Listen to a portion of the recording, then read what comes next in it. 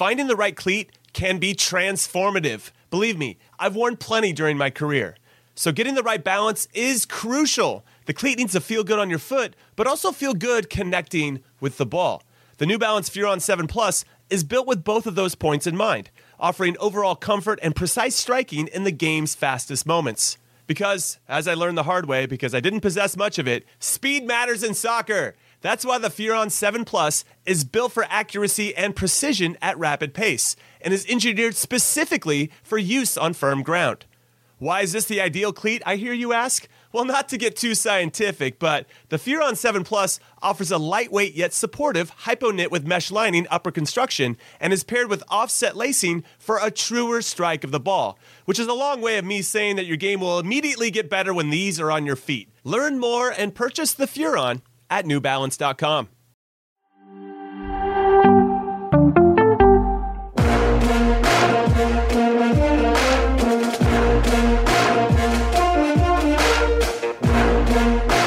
Days and counting until Azteca and the nerves are starting to kick in. I'm Heath Pierce, he's Charlie Davies, and this is In Soccer We Trust, a new podcast and YouTube channel from CBS Sports dedicated to all things American soccer. We've got a packed show today. We'll be previewing Mexico versus the U.S. men's national team and the rest of Thursday's CONCACAF World Cup qualifiers, as well as welcoming in a very special guest, former Mexico midfielder Paco Palencia, to get his thoughts about El Tri's preparations. And by the way, we are in a giving mood today. I mean, we're in a giving mood all the time, but especially giving today. We have a $100 P Plus gift card to give out to one lucky viewer.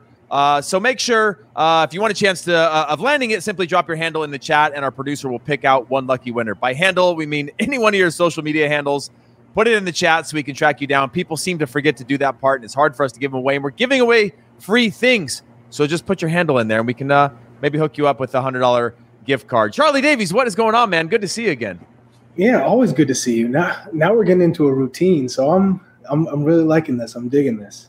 Okay. Well, Charlie, obviously, we've got arguably the biggest match so far of World Cup qualifying for the U.S. coming up, and there's been some news that have come out recently. Obviously, Brendan Aronson was removed over the weekend. People were worried about him, and then there was rumors that he was coming in and he was going to figure it out. And then Taylor Twellman just made a statement, and I just heard from a very good source as well that Brendan Aronson will not be in the team and that he's out for 2 to 4 weeks with a knee injury.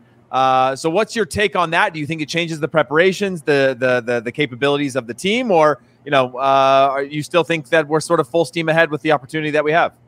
We're still full steam ahead. On the plus side, you get Gio Reyna back, and he just played 90 minutes, right? So you don't have to worry about fitness. I was concerned knowing that he's back, but had he been tested for 90 minutes? That match fitness is key when you're talking about World Cup qualifying. Now, is that enough match fitness to start at Azteca in altitude? Probably not. I don't know. Is any match fitness enough for Azteca exactly. in altitude? And so limited, probably not going to be, probably used from the start if you're thinking about it, if you want to be safe with him. So I think from that standpoint, you get him back, you lose Aronson. Yes, he's a dynamic player. He gives you something different, especially on the press, the counter press movement off the ball. But I still think it's full steam ahead, and you still have your first choice 11 outside of McKennie. Well, we're going to get to that first choice 11 here in a little bit. You and I both built our expected 11s. Now, if you were the coach in this situation, though, would Gio Reyna be a starter for you? Like, take risk out of it, but knowing the importance of this match, knowing that he came off a 90. We've talked about it a lot in the past on the Que Golazo pod around Pulisic, right? Getting him 50, getting him 30, getting him 40, getting him 60, working him back into full health, and then you get him back into the national team, whereas Reyna went straight back into 90. So clearly there's a level of fitness that he has that they trust him with, and the fact that he didn't break down. I mean, do you think that's enough to at least feature in the Mexico game? Yes. Just before this match, he got about 27, 30 minutes to the match prior where he had an assist off a free kick. So another 90, that also gives me the confidence that he can pull this off, right? He's going to be able to be used throughout this process. But I don't think it's enough to start. You and I both know hamstring injuries. Mm-hmm. You can feel great throughout the match, and then it's the recovery process that may take a little bit longer, and you have to give your hamstring time to heal. So I think we will see him. I don't think we're going to see him from the start. And is that you talk about the full strength 11 minus Weston McKennie, and we'll get to that at a certain point.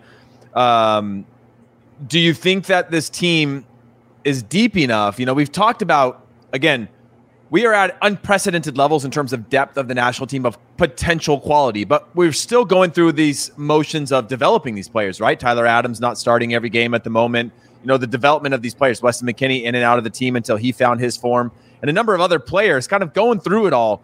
And so we're deeper than ever in terms of potential talent, but we're not deeper than ever in terms of experience and what we need in this type of upcoming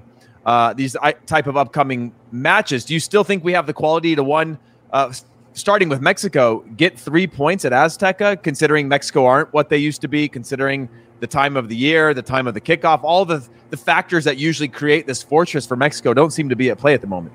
No, they don't. And I'll go back to the Nations League final in the summer. You're not playing in Mexico, but it was a pro-Mexican crowd. You're playing at altitude, right? So it's almost a precursor to this match in Azteca, because you're thinking, all right, you played in the heat, you played in altitude, you played in a pro-Mexican crowd. I would say that crowd was probably 85% for Mexico. Mm-hmm. It's not quite Azteca, but it gives you an idea. And they came from behind to win that game, right? For me, that was a huge confidence boost. Then they took them down in the Gold Cup final. Then they took them down again at home in the World Cup qualifier. That's 3 straight. That never happens. But what really never happens is a win at Azteca in World Cup qualifying. So, right. Yes, this team, I think, has enough experience and enough talent and quality to get the job done. Now, we both know that's not all what it takes to win at Azteca. You have to have a little bit more and the grit, and it's more about the smarts in the game, the having that intuition. Can you deal with all of those factors and still play your game and be resilient? I think they can, but it's not going to be easy. You don't have Dest either, and that's a major game changer. Absolutely. And just a reminder for anybody that's listening to this and or watching this, the matches will be on CBS Sports Network and exclusively or as well on Paramount Plus. Mexico versus the U.S. at 10 p.m. Eastern time. And then you've also got the other matches that will be on Paramount Plus, 7:05 Eastern, Jamaica versus El Salvador, Panama versus Honduras at 9:05, and then 10:05, similar to the kickoff of U.S. versus or Mexico versus the U.S. Costa Rica takes on Canada. So make sure you guys are tuned into that. Get those notifications on. Also, notifications on for this channel. And for those of you that are trying to win that $100 gift card, don't put the @ what's that called? The @ thing called? It's got a name for it, but don't put that into the chat because then YouTube doesn't display them. So just throw in your social media name, and we'll draw those names out of the hat to give away a $100 gift card, which is pretty amazing. Now, Charlie, let's shift our focus a little bit to Gio Reyna in this context. Is he a like-for-like replacement for Brenden Aaronson? Is he a different type of player? When Ricardo Pepi first came onto the scene, I was super excited about him. I'm still super hot on him. I think it was the wrong move for him to go to a relegation fighting club for somebody his age and the talent that he has. And I think we're seeing the downsides of that right now. But what I like most about Gio Reyna is his connection to Erling Haaland when they're on the field, just how connected he is, running off, spinning off. How important do you think is Gio Reyna being put in a spot on the field that you bring out the best in him, right? We saw when Dortmund have gone through the different changes and styles of play over the time that Gio Reyna has been there, when they push him high and wide, he's more disconnected from the game. He's less, I think, dangerous. He's good at running at players, 1-2 combination play. Whereas when he's a little more withdrawn, a little more connected to other players around him, he tends to have this real ability, especially in and around the top of the box. I mean, do you think he's a like-for-like replacement for Brenden Aaronson? And I guess, does the lineup change when he's on the field and who you want to have around him? I don't think they're like for like. I think they're two different players. Aaronson is one that loves to, get into the half spaces. He's very quick, but there's not so much, I think, genius on the ball, if that's the right word to use when you talk about Gio Reyna, who's very good in those tight spaces, very good at maneuvering the ball and chopping players. He's got a little flair to him, which I love. And the attitude. I think he's a little bit more aggressive and physical than Aaronson. I think Brenden Aaronson has come a long way than than his early days with the Philadelphia Union, being able to take those hits and players and teams that are being physical. But I think Gio Reyna gives you a little bit different. He's an X factor. I think for Gio, when you're watching him play, sometimes you see the mannerisms and the body language that is poor at times. That's what needs to change with him. If he can be a little bit more upbeat, a little bit more positive in his play, and when players around him, maybe don't make the right decision, for him not to go down or kind of put the blame on them, kind of pick them up. He's a young player. I think he'll get to that. But when you're a young player playing in Europe, that's what happens. If you make a bad decision, you make a bad pass, they let you know. And sometimes you're like, man. And I think you pick up those traits with this U.S. team. Even though he's young, I think he's going to mature into a leader. He's a fantastic player. There's no doubt about it. But I think it's just learning, as you do, as all pros do at a young age, you're just learning as you go. And I think that will be a big benefit to him if he can start to change the way he responds when things don't go his way or his team's way. Do you think that body language can be shaped and I don't want to spend too much time on this, but do you think that body language, that character can be shaped, or do you think that's the type of person he is? Because you and I both have played with tons of fantastic players that just have really bad body language and are selfish or have things that are detrimental to the team. Some of them work it out and they do just enough to be part of it. But do you think that's an attitude thing? Do you think it's the fact that he's young? Do you think it's, we've also sort of romanticize this into being like the fighter or the hard worker, or they want to win so bad. Remember, Clint Dempsey had that reputation for a while of just like wanting it so bad that sometimes it came out in these ways that felt negative or misunderstood, that, they're just harder on themselves than anybody else, is that sort of thing. Do you think that can be shaped and molded, or do you think this is Gio Reyna's character and that we just need to be a little bit, I guess, harder on the players around him, that sometimes that body language is going to happen? Because you see some of the best players in the world. I mean, Neymar's that way. Mbappe's that way when things aren't going his way, throwing his arms up and his, kind of head going down when things aren't working out. Do you think that's could be something bad for the team? And do you think it's something that could be shaped or molded by good mentorship?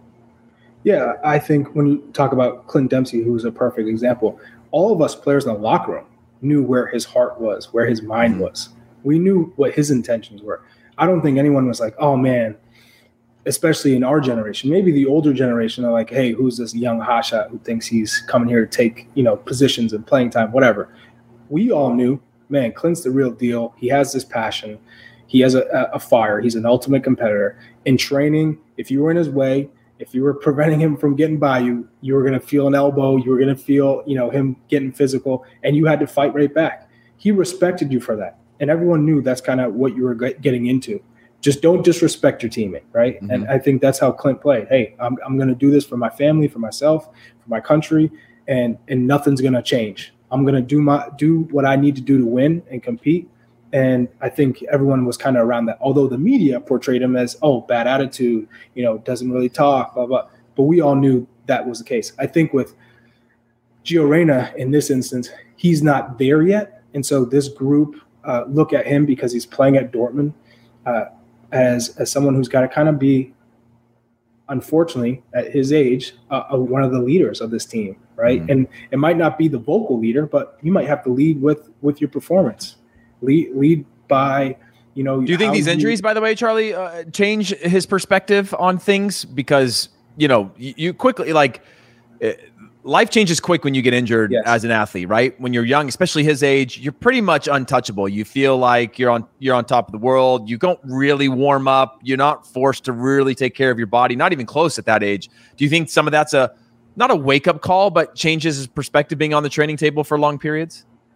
Injuries definitely change your perspective because you sit out and you have to watch. And that's the worst because you're getting to watch your teammates play games and have fun and you can see them on the pitch. And that's where you express yourself. You've always expressed yourself. And now you got to sit there in the training room and do massages and rehab. It's never fun. And it changes you because it gives you a different perspective. It also makes you appreciate, being on the pitch. And then you're going to do whatever it takes not to get injured, right? And learn from the things you can prevent because you can't always prevent everything. But what I can tell you is I've met Gio and he's an incredible kid. He's obviously his father. It's hard to step out of that shadow, but I think he's done that.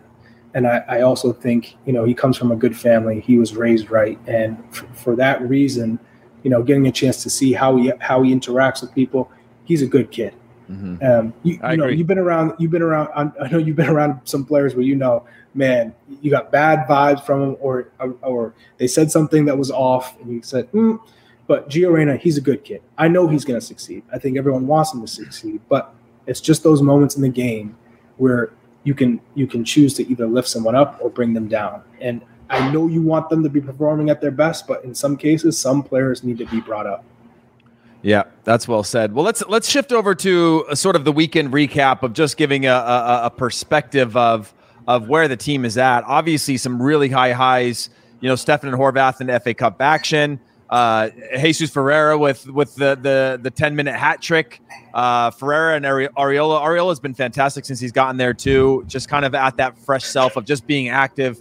Want to get your take on where you see them fitting into the conversation of these upcoming qualifiers and where you could see them being used. And then obviously Gio gets his full 90, as you've already mentioned, against Cologne. And then Pepe, another unused substitute, just really seemingly far from being a starter on that team or at the level. Another player that I think quickly rose and had what I think at times some body language issues as well, of somebody who just kind of went from zero to hero and now having to figure out kind of where he fits into the team and a long ways to go in terms of his development, but still somebody who has so much raw talent.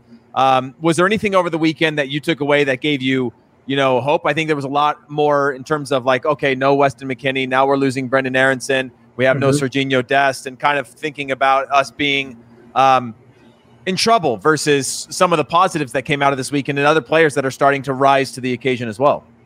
The biggest one for me heading into this window was Zach Steffen getting 90 minutes in the FA Cup, right? Because he is your starter.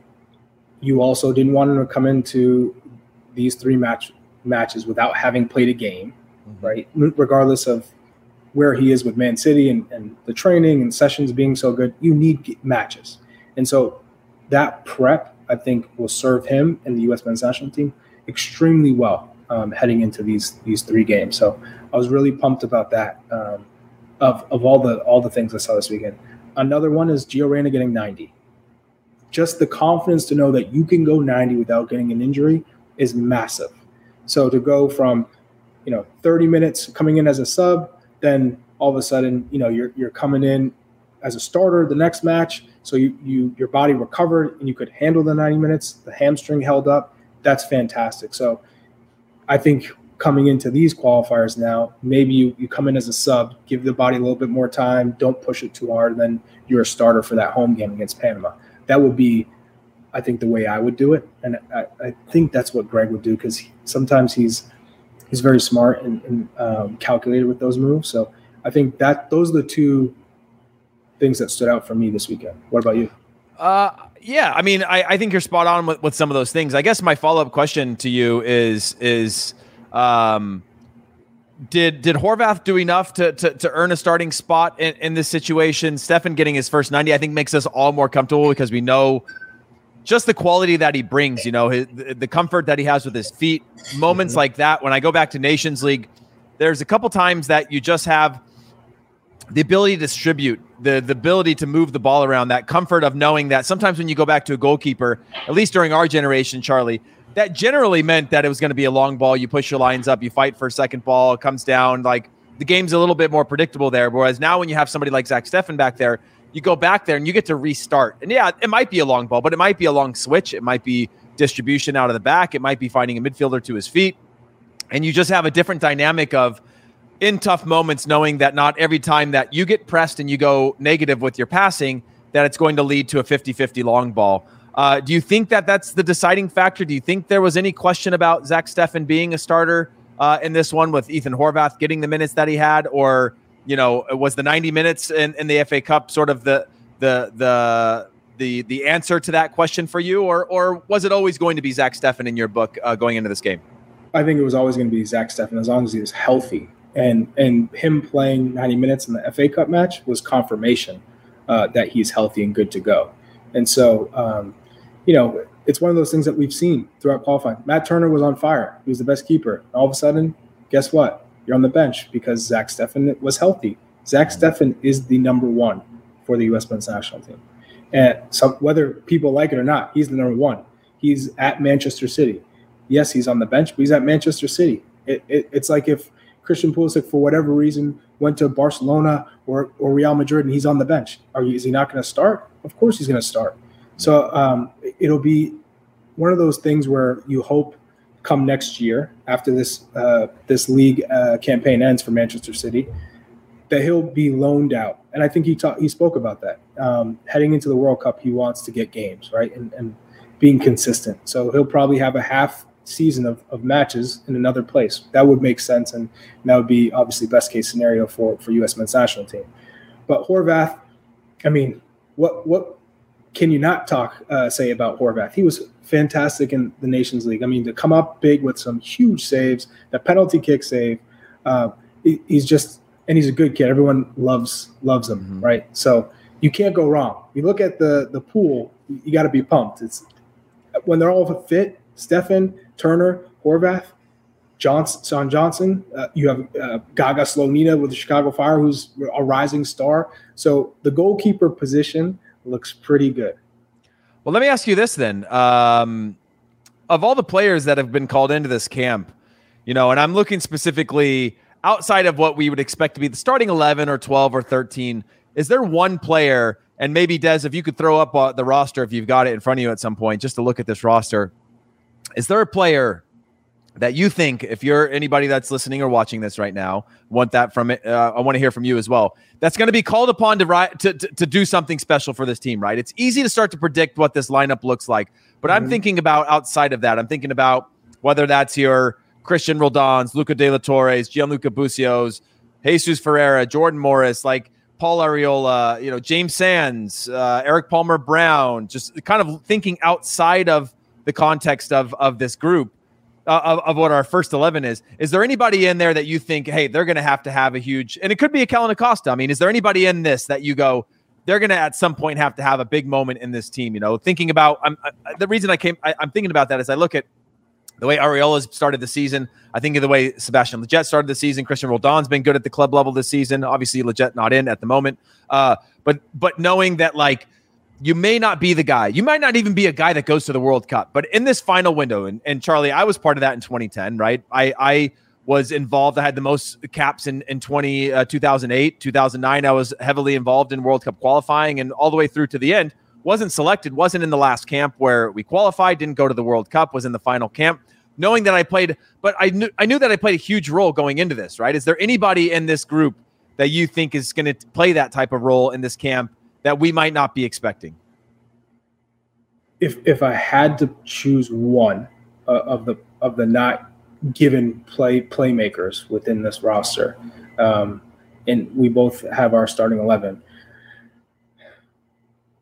I would say Ricardo Pepi could be the one, because he's not playing. He's out of form. That would be the player that I think stands the biggest chance to come in and change the game, because everyone's kind of written him off because he's not playing, and he's in a really difficult spot for a youngster. You go to Europe, you want to play. There's all this hype. He scored some goals with the U.S. men's national team. You are kind of claimed the number 9, and all of a sudden you go to Germany and you get no burn. You're playing out of position, similar to what Josh Sargent went through. All of a sudden you're a winger, right? And you're thinking, hey, I thought I was brought here to be the guy. And it doesn't work like that in Europe. They can spend $20 million on you, and you're on the bench. There's no givens. Like, if you're not training well, you're not going to play. And if you do play and you don't produce as a striker and they spend money on you, it's the next guy's turn. In Major League Soccer, unfortunately, these players can get away with it for long spells, right? Not in Europe. And that is why I think we're starting to see more and more players go over there, because you're going to get tested. You're going to be put in uncomfortable positions that forces you to grow, right? Either way, you're going to become a better player, because you're going to see how things truly work on the world scale. Yeah. I would say for me, and Ismail, appreciate that comment that you just had about Paul Arriola, and I think that's spot on. He's one that I think in moments has been pretty big, and has we talk about Weston McKennie a lot as having this sort of X factor, this game changer ability, and I think there's going to be somebody in this group, in this camp, that's going to emerge as this game changer or this type of ability. I was doing the game last night with LAFC, and you had Ryan Hollingshead had a brace, and you just go like, this is a player finally coming back home to California, Southern California, and has a brace in a massive game, and you go, wow, that guy rose to this moment, and he's a right left back, right? He wasn't doing anything spectacularly up to that point, wasn't particularly playing great or out of his mind, but had these huge moments. And I think about that through the lens of this national team, that a ball's going to fall into an area or somebody's going to get a decent look from outside the box and deliver for this. And Paul Arriola is one that I think has that ability. Jordan Morris is another one that I want to see get back to that level of being able to win games for the national team. I know those are both sort of trigger names in the U.S. soccer community because they're MLS-based players and whatnot, but they have the experience, and we don't have a ton of experience going into this window. We have more experience because Greg Berhalter's used a deep roster. We have more experience because he's rotated a number of players through this qualifying, but we don't have guys going back 2 cycles or whatever, like maybe Kellen Acosta and Christian Pulisic, right? Going into the last cycle, Jordan Morris maybe. But outside of that, we don't have a bunch of guys that know this occasion other than going back to last summer and the 3 wins that the U.S. has had over Mexico. And so I think about guys like that have been in these big moments that could rise to that. And I think Paul Arriola could be one as well. And by the way, for anybody that doesn't already know, on the In Soccer We Trust YouTube channel, we've got an interview with Jordan Morris that Jimmy Conrad did. That's really interesting. So go on and take a look at that. Charlie, is there anybody else from this roster that you could see having an impact going into this game that we might not be thinking before we go to break? Aaron Long. Ooh. Aaron Long. Wait till you see my lineup then, Charlie. Wait till you see my lineup. I might agree with you. Hey, mine too. I think Aaron Long,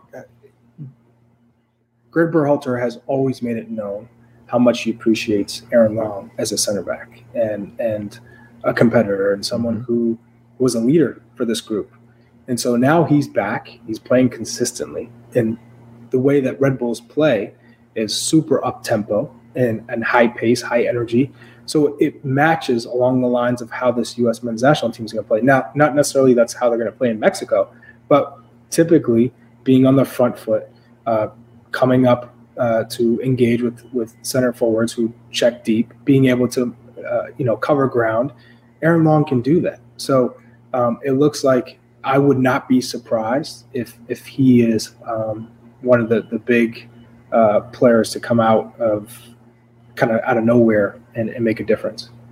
Yeah, it's certainly one that we'll talk more about in our lineups because it sounds like we both got maybe him slotted into something. But before we do that, we're going to take a quick break. When we come back, obviously, we're going to talk about our projected 11s as well as talk about all the other teams in World Cup qualifying and CONCACAF. And then we're going to have our special guest join us as well. We will be right back. Did you know that while over 60% of Americans dream of starting their own business, less than 20% of them take the first step? The reason? Building a business is tough.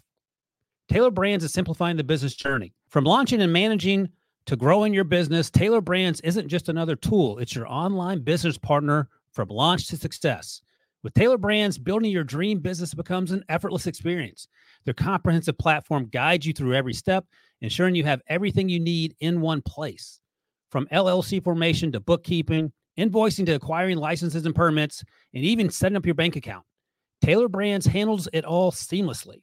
And our listeners will receive 35% off Taylor Brands LLC formation plans using our link, taylorbrands.com/CBS Sports. That's TAILORBRANDS.com/CBS Sports. So start your business journey today with Taylor Brands. Robert Half research indicates 9 out of 10 hiring managers are having difficulty hiring.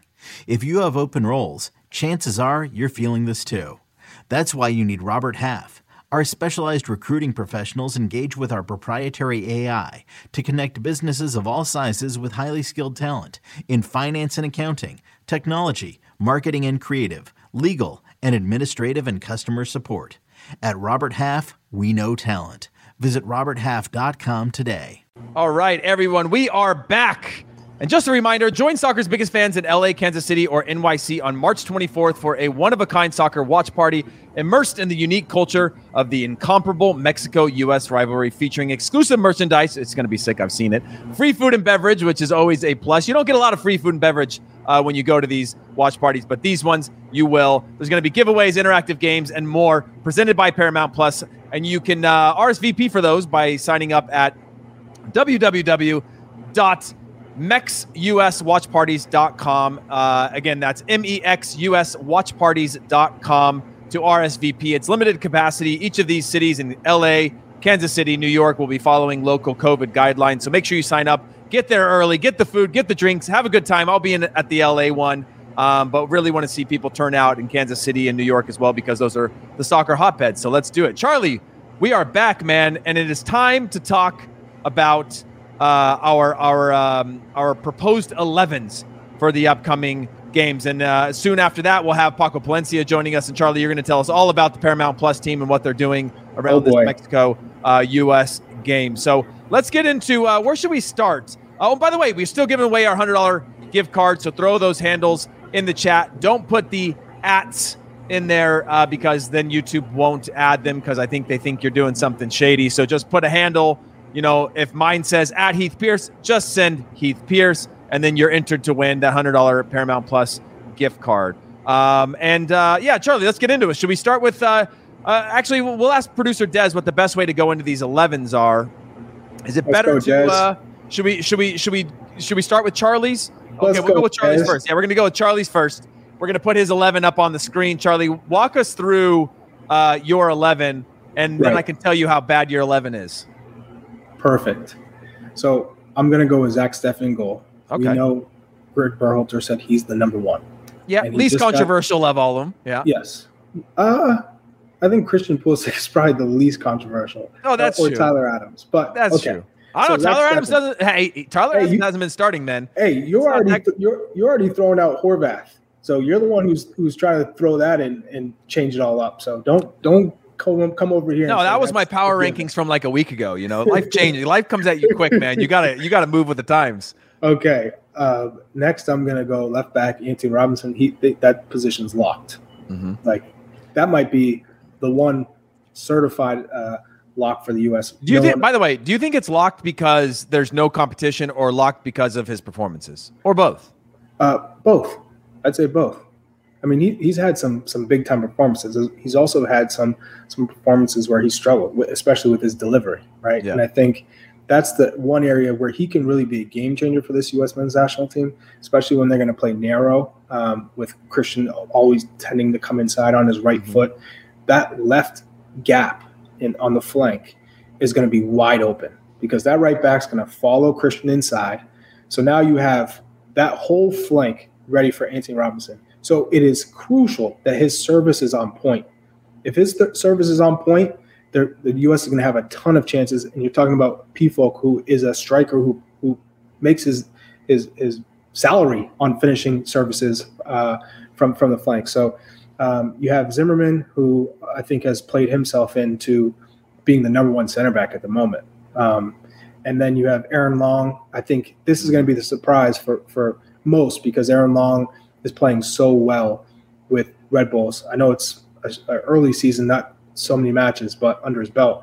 But he's back, right? And so it looks like Miles Robinson has been switched out the past couple of matches. The only reason he came back in was because Chris Richards was out. But if everyone remembers, Chris Richards was played over him to be partnered with Walker Zimmerman. So I think that makes sense that Aaron Long comes back in to the team. And then Reggie Cannon, just because he's been so consistent. He's playing now in Portugal every single match. And he's gone through the whole process of dealing with a relegated squad, a team that could be relegated, a team that's battling financial issues. Yeah. So he's gone through the playing, not playing. He's grown a lot. And now he's consistently playing. And to be playing in the club that he's playing at now in Boa Vista means he has to be putting in solid performances because otherwise he'd be on the bench. Charlie, I got two questions for you on that, right? Mm-hmm. The first one from Greg is who do you sub off first in your team? Do you save Pulisic after the 60th minute? And then also, why Cannon over Yedlin? I choose Cannon over Yedlin because defensively, I think he's better. He's a little bit more physical. Sure, he won't give you as much going forward with, I think, chances just because Yedlin is quicker. He's faster. He can get in behind. But I think you have Timothy Weah on that side. So that provides the balance. You have Anthony Robinson who can go high, and you have Reggie Cannon who can drop. And so you have that balance. And Timothy Weah gets high up down the right flank, and Reggie Cannon's there for support. So I like Reggie Cannon in that instance because I think defensively it's a safer bet. And to be honest, DeAndre Yedlin hasn't been that great with Miami. And I know Miami's poor in general. They're one of the worst teams in Major League Soccer this year. But with that being said, I think you go with Reggie Cannon because the team's doing well and he's on the pitch for 90 minutes. Hey, by the way, Charlie, real quick, I'm reading right now that U.S. Soccer has just officially stated that Brennan Aronson, the expectation for him is that he'll be coming into camp and his status is day to day. So just keep that in mind, which likely means there wouldn't be a replacement for him should he not come in, or maybe he's coming in to see the medical staff. I'm not really sure. There could be a million reasons around that. But sorry, in terms of your sub off before you get to the rest of your roster there. All right, so then I'm going to go with two defensive midfielders, and I'm going to go with Tyler Adams and Kellen Acosta. I'm going to play with 2 6s. The double pivot. You're at a double pivot. You're at Azteca. You play with both of them, kind of control that midfield, and kind of where Raul Jimenez likes to come in and check in, block that, cut that off, and those two can cover so much ground. We all know Kellen Acosta as a 6 is better than he is as an 8 or a 10, right? He played it right. He played it right back yesterday, by the way, for LAFC in that whole 90 minutes there. So I like him. I like him there. And yes, Tyler Adams hasn't been playing with Leipzig. It's a bit of a concern because for whatever reason he fell out of the coach's favor. Right, it happens. But we all know how gifted he is. He is an engine. He is a machine. I know you talked about yellow cards.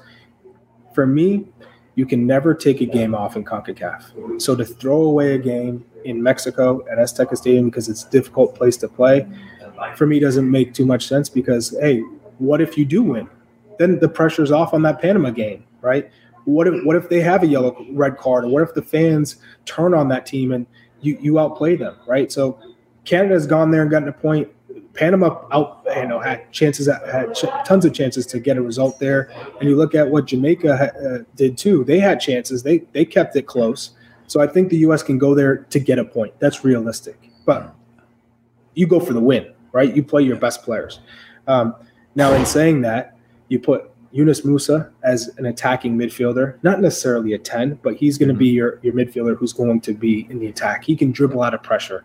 He's a player who can burst through lines on the ball.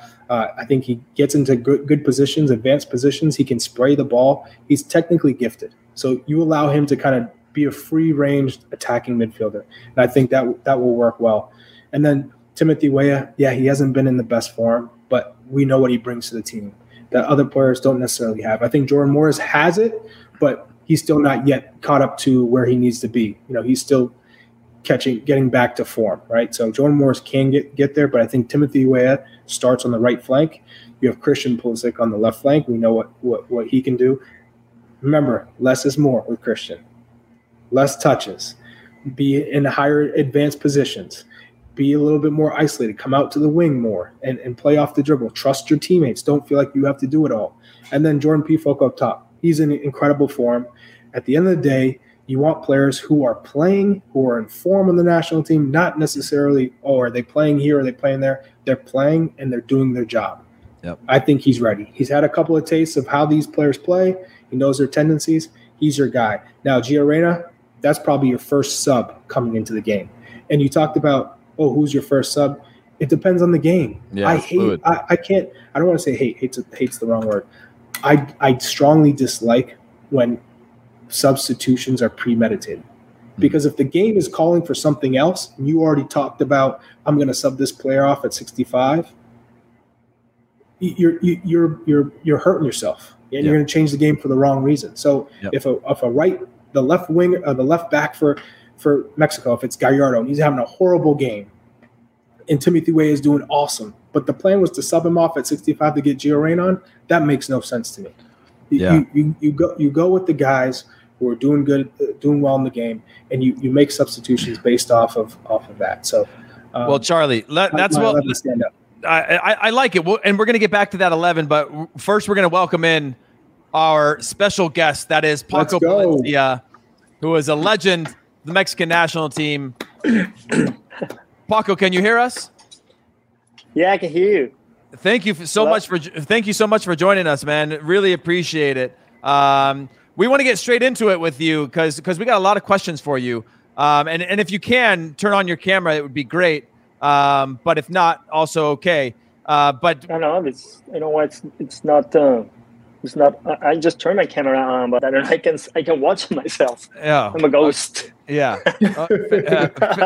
fair enough. Well, listen, let's get straight into this Mexico team. Are you surprised with the way that they've struggled at times in qualifying? Obviously, still in a great position. Obviously, still going to qualify. But are you surprised by the way in which they've sort of gone about business so far in the qualifying campaign?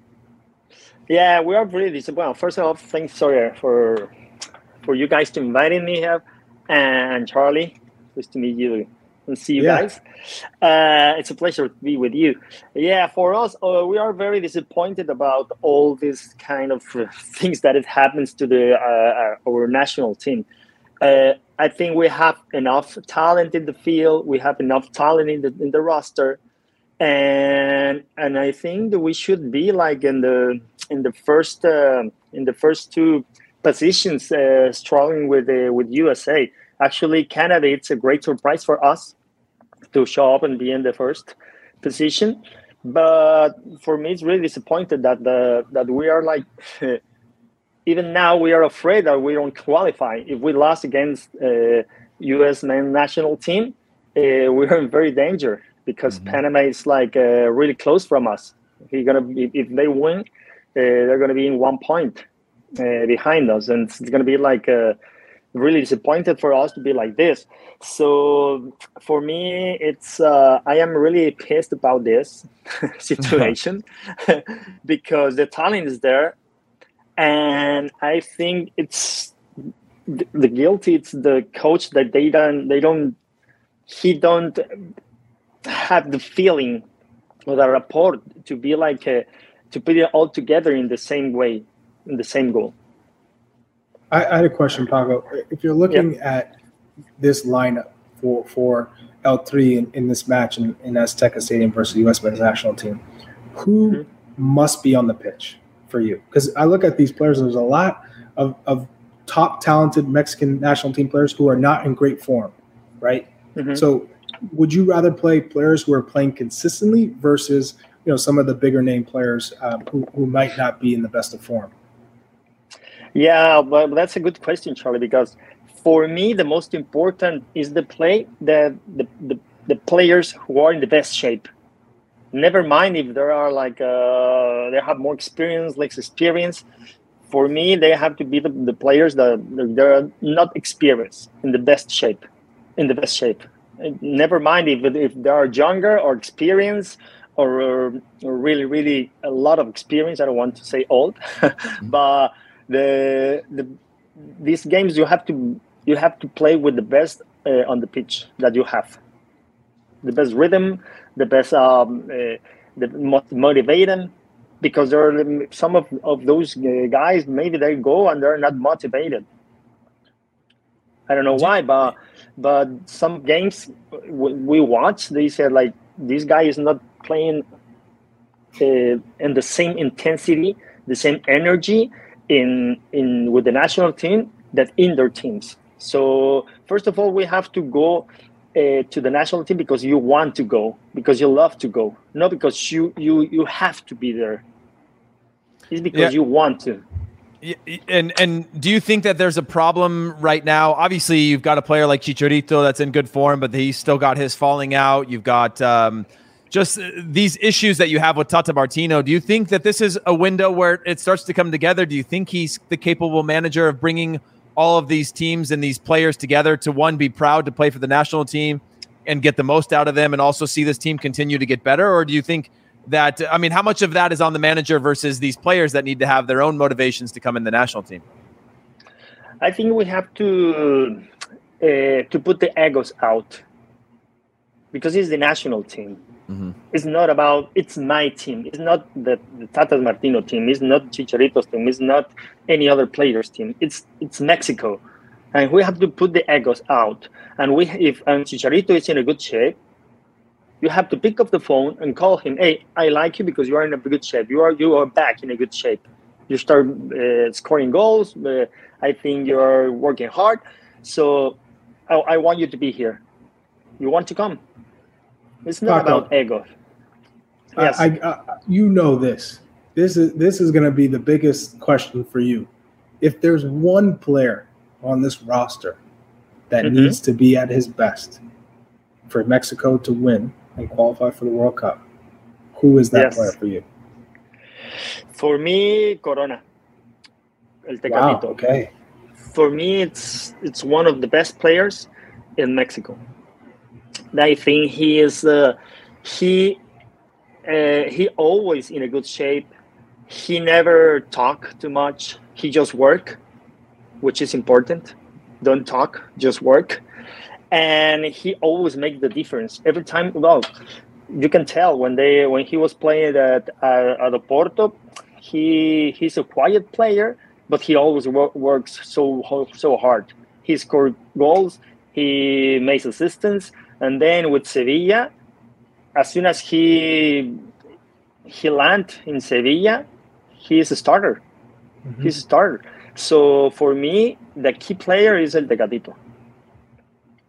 That's well said. Well, Paco, thank you so much for joining us. We really appreciate you coming on and answering a few questions for us. Obviously, a legend of the game and another Chivas USA player to come join us. It's a very weird small community we've built, but we keep having former Chivas USA players on the team. So thank you so much for coming on and chatting with us and being a part of this community. And we appreciate you taking time out of your day, and all the best for Mexico in this upcoming window, except for the first one against the U.S. We're not going to wish you good luck for that one. We need that luck because we want to get 4 in a row against Mexico. And I will say, if there is a fourth,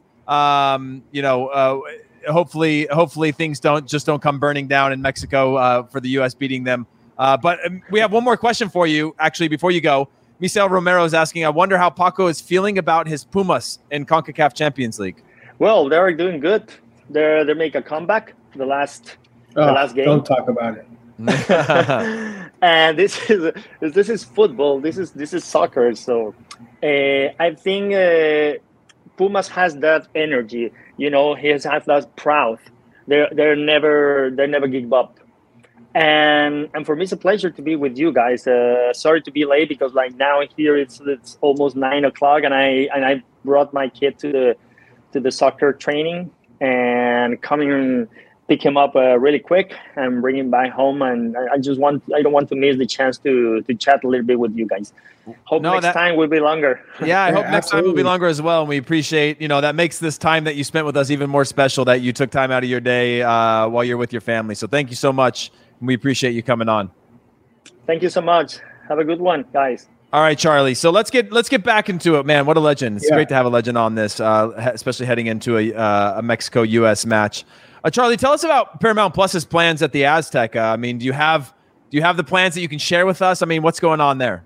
Yeah, these are top secret. Yeah. No, but we're all going. It's going to be exciting. We're going to be in Azteca Stadium for the pre-match, the halftime, and the post-game. I haven't been there since 2009, so a little bit of a bittersweet moment for me. But this is exactly what I've always dreamed of. Getting to work, on this side of things, covering the biggest games, right? And this is the biggest game for U.S. soccer and for Mexican fans. For Mexico, this is the biggest match in CONCACAF. It doesn't get better. I know Canada is first place, but this is the biggest match. Yeah. So I'm pumped that we get to cover it. And, obviously it's on CBS Sportsnet. So no one has to complain about being behind a paywall. You can watch it. Let's go. I'm hyped. I like that. Well, listen, we'll get into my starting 11 now. But just for everyone's sake and understanding of why you should be watching this game, and if you can't be there live, then you should be watching it on TV, is because this is probably the last time for a very long time that U.S. is going to play Mexico in a match of consequence, at least for World Cup qualifying, because you go into 2026, automatic qualification and more teams. And then when you go into 2030, you're going to have a different qualifying schedule. More teams are going in, which means they're probably going to break up U.S. and Mexico into two separate groups. And so you might not see this again for a long time. And that's the magnitude of this. Plus, there's points on the line for qualifying. So make sure you're tuning into that. So listen, we'll get into my 11 real quick, Des, if you want to throw that up. I'll walk through it very, very quickly. We've got some similarities in the team. I've got Yunus Musa, Pefok, Weah, and Pulisic. It's the same thing. No. Except for Yedlin. No.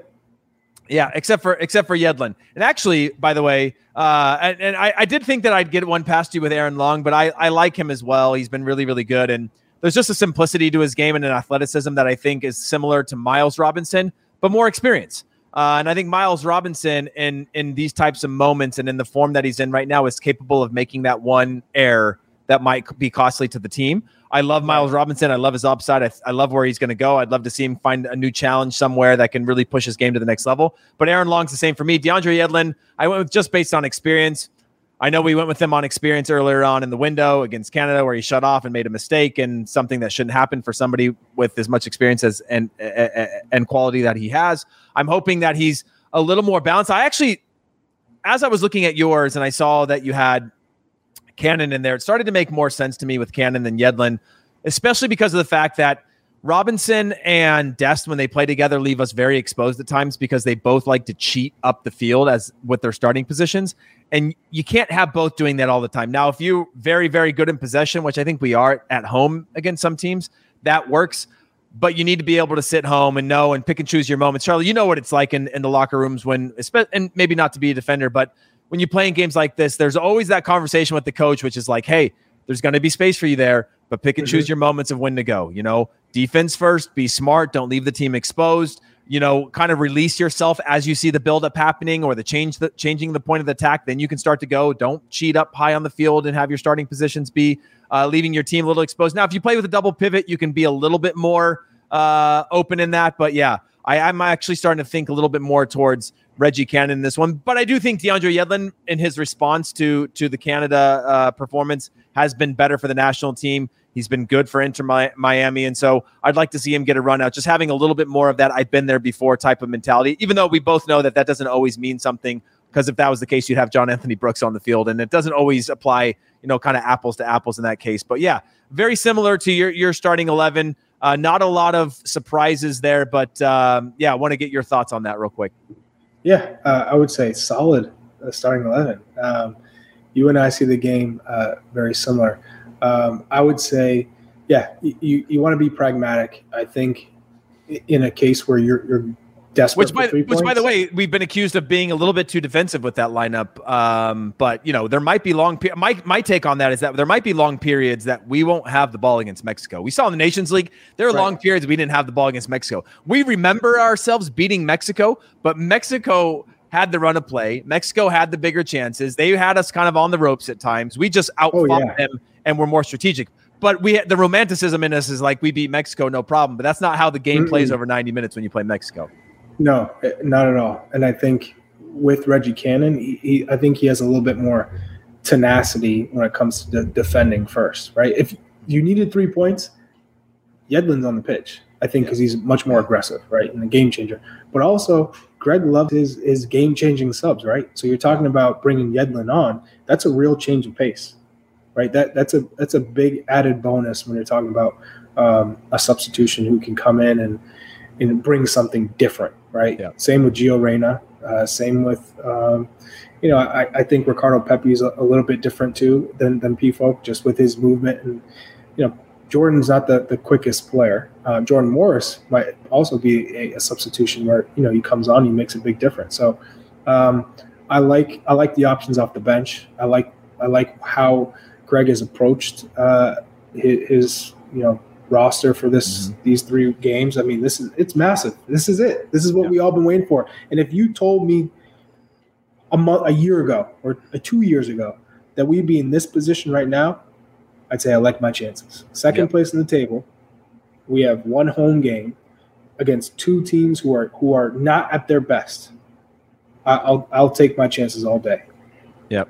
Well, that's well said. And by the way, let's look. We're looking at Jimmy Conrad's projected 11. He's obviously on CBS Sports HQ right now and couldn't join us today, but we'll take a look at it. And for those of you that are listening, he's got Miles Robinson slotted in instead of Aaron Long. He's got Yedlin at right back, similar to mine. Tyler Adams, Gio Reyna, and Musa in the midfield as a midfield three. So Musa would be probably sitting a little bit deeper with Gio Reyna connected to the strikers. Then up top, he's got Jesus Ferreira starting. You know, this is a real impulse move for Jimmy after Jesus Ferreira's hat trick over the weekend, which I'm not against, by the way, but certainly worth kind of stewing on a little bit as to what Greg Berhalter is actually going to do with his lineup there. And I'm seeing a lot of shouts, by the way, Charlie, for Luca De La Torre. I haven't seen enough of a sample size against an opponent that I think troubles me or worries me to trust him in a game like this. Obviously good with his feet, calm on the ball, but in a game like this, I'd like to have a little bit more of an idea of what I can get from a guy like that before putting him in or throwing him into the fire like this one. Yeah, that was going to be one of my surprises in the starting 11, because I'm like, I know Greg likes him and respects his game, and he does have that. You're talking about Luca? Luca, yeah. Okay. A player who is good in possession, right? Mm-hmm. But I think for this matchup, if you don't got possession and they overpress you and you don't have possession, you quickly start to go like, man, I can't find the ball. That's because you're hiding. Mm-hmm. It is, you know what I mean? Like, you got to find other ways in matches like this to be impactful. And it can't just be possession based, because if you're not getting the ball in good spots or people don't want the ball that are connecting the lines, you're rendered pretty much useless if that's what you do best, you know? Right. And so, yeah, I'm going to go with two players who are probably better defensively on set pieces as well. So, set pieces, I think, are going to win this game for the U.S. So it's a match that you have to grind, and they always talked about suffering. I don't like to use that word. No one likes to suffer, and you don't need to suffer against this Mexican team. You just have to be tactically sound. If you're tactically sound, Tecatito, he's going to take his touches. Don't get pulled out of position so they can 1-2 around you, or you can get chopped left and right and diving in. Stand him up, and you look on the other side, and it's Chucky Lozano. Mm-hmm. He waits for you to drop your head. As soon as somebody has time and space, especially Hector Herrera, the ball's over the top. Before you know it, he's in behind. You know how they play. So it's just being tactically sound, and I think the U.S. has a really good chance at coming away with at least a point. Well, Charlie, I use the word suffer because you're a striker. You don't know what it's like to suffer long periods. You're the one running at the defenders for 90 minutes. The defenders have to defend for 90 minutes, and it's not very fun. You have to be willing to suffer. You don't have to suffer. You have to be willing to suffer long periods of, especially these guys that play in good football clubs now where they play decent football. You might not be with the ball for long periods, and it's like you said, it's tactical, it's discipline, it's knowing when to pick and choose your moments to go forward. Well, let's shift our focus over to the other qualifiers real quick. Panama versus Honduras is taking place. Charlie, what's your takeaway from this one? Obviously, Panama still very much alive, and they're playing against Honduras, who have been surprisingly bad for the entirety of, take away their draw against Canada to start World Cup qualifying in their first half against the U.S. They've been really poor and could and likely will give up all 3 points to Panama, who are playing at home in this one. I mean, what's your takeaways from this match? I think Honduras are still going to be poor. Panama won in Honduras 3-2. So I think Panama take care of business at home, which means they continue to put pressure on Mexico and the U.S., which a draw is a dream for Panama in this one, if they can take care of Honduras, which I think they will. And then Costa Rica, they play Canada. Now, Costa Rica, when they lost 1-0 in Canada on November 12th, they did not have Keylor Navas. So Keylor Navas is back, and he makes a huge difference for this Costa Rican side. And Canada still don't have Davies. So you throw in the belief of this Costa Rican side. It seems like they've turned it around. They understand how they're going to have success. They don't have game-changing players going forward. Joel Campbell is kind of the player that they rely on to create some chances. But largely they're a set-piece team. They're either they win a ball in the attacking half off of the counter press, they score, or they are good on a set piece and they win 1-0, and that's good enough for Costa Rica. That's how they're going to beat you. So if Canada, concede a goal, it'll be very difficult for Canada to come away with a result. In Costa Rica, they're still in it, so they're playing with a lot of belief. And I think those are the two matchups to watch. That's well said. And by the way, I had a chance to sit down and chat with Anibal Godoy, kind of a midfield maestro of Panama, and that interview will be coming out later this week. And by the way, we're still giving away that $100 gift card to Paramount Plus, so make sure you drop your handles in the chat without the @ sign, so that we can enter you in to win that $100 Paramount Plus gift card. It's pretty great, depending on what subscription service you get or which premium of a level. It could last you quite a while. So make sure that you give us your handle so we have that and you can enter in. We're going to be doing more of these along the way, so we appreciate all of you. If you haven't already, subscribe to the channel, like this video as well, and if you're listening to this in audio form, leave us a comment, leave us a review, help this podcast get found by more people. Charlie, we got a couple more games that we've got to talk about. Obviously, Costa Rica versus Canada, you touched on, and then Jamaica, El Salvador, a little bit of a consolation, so to speak, and not of huge value, but those two teams will be looking to play spoilers in some of their games later on in the window. Do you expect anything special to come out of this Jamaica? I haven't looked to see who Jamaica's even brought into these ones, but both teams not in the race to finish fourth or in the top four. But what does the future look like, at least to you, for Jamaica and El Salvador? Do you see bright spots? Was there anything exciting about them in the qualifying campaign? Do you think they're going to be dangerous moving forward, especially with an expanded World Cup after this one? Yeah, I mean, Jamaica, they play El Salvador. El Salvador has, I think, impressed a lot of teams in World Cup qualifying. They've come a long way. Hugo Perez has transformed El Salvador. And you have to imagine, a player like Alex Roldan coming into that team, having the choice of trying to continue to play well for the Seattle Sounders and hope for a U.S. call-up like his brother Christian Roldan, or go play for El Salvador now. And he chose now, and he's kind of been a revelation for them. So that's been good to see. Jamaica is a team that I think came on too late. They surprised the U.S., I think, in Jamaica with that draw. But when you have some of the players that they do, you need some chemistry, and there was no cohesion. It was all individuals, and I think that's what kind of was the downfall for Jamaica. So El Salvador looks like, if Hugo Perez stays and isn't poached from an MLS side in the next cycle, they could be a team that I see them continue to make progress. That's well said. And Elias, appreciate you giving us an update. Antonio's not in for that camp, which is a disappointment, but makes sense considering that they're no longer really in the chase for anything other than looking towards the future. But Charlie, that's it for us, man. I know it was brief. It was a long hour, but we had a lot of ground to cover, and we didn't get a chance to dive deeper into these things. But as a reminder to everyone, we'll be going live again after Thursday's game to recap what will hopefully be the 4th straight win over El Tri. And make sure you join us then. And in the meantime, follow In Soccer We Trust wherever you get your podcasts. Leave us a glowing rating and a review. Download all of the episodes. Tell all of your family, friends, loved ones, colleagues, anybody that you know. Go out on the street, print out some cards, hand them out to people. Let people know this exists, because we want to build a really strong community, not just now, not tomorrow, but for the foreseeable future. And you know the drill with all this stuff. Like, comment, subscribe. And until next time, on behalf of myself, producer Des, Alex, of course, Charlie Davies, thank you so much. And to every one of you that send those comments in, we thank you so much. And we will see you guys all on Thursday.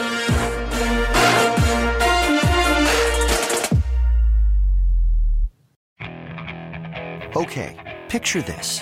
It's Friday afternoon when a thought hits you.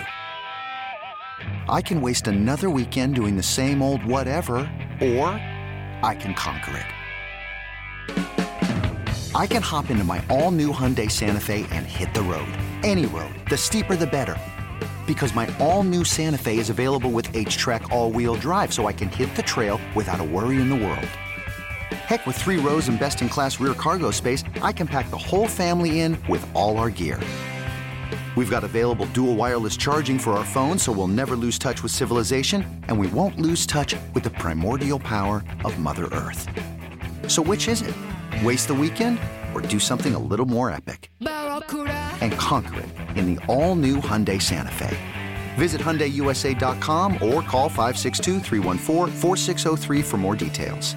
Hyundai, There's joy in every journey.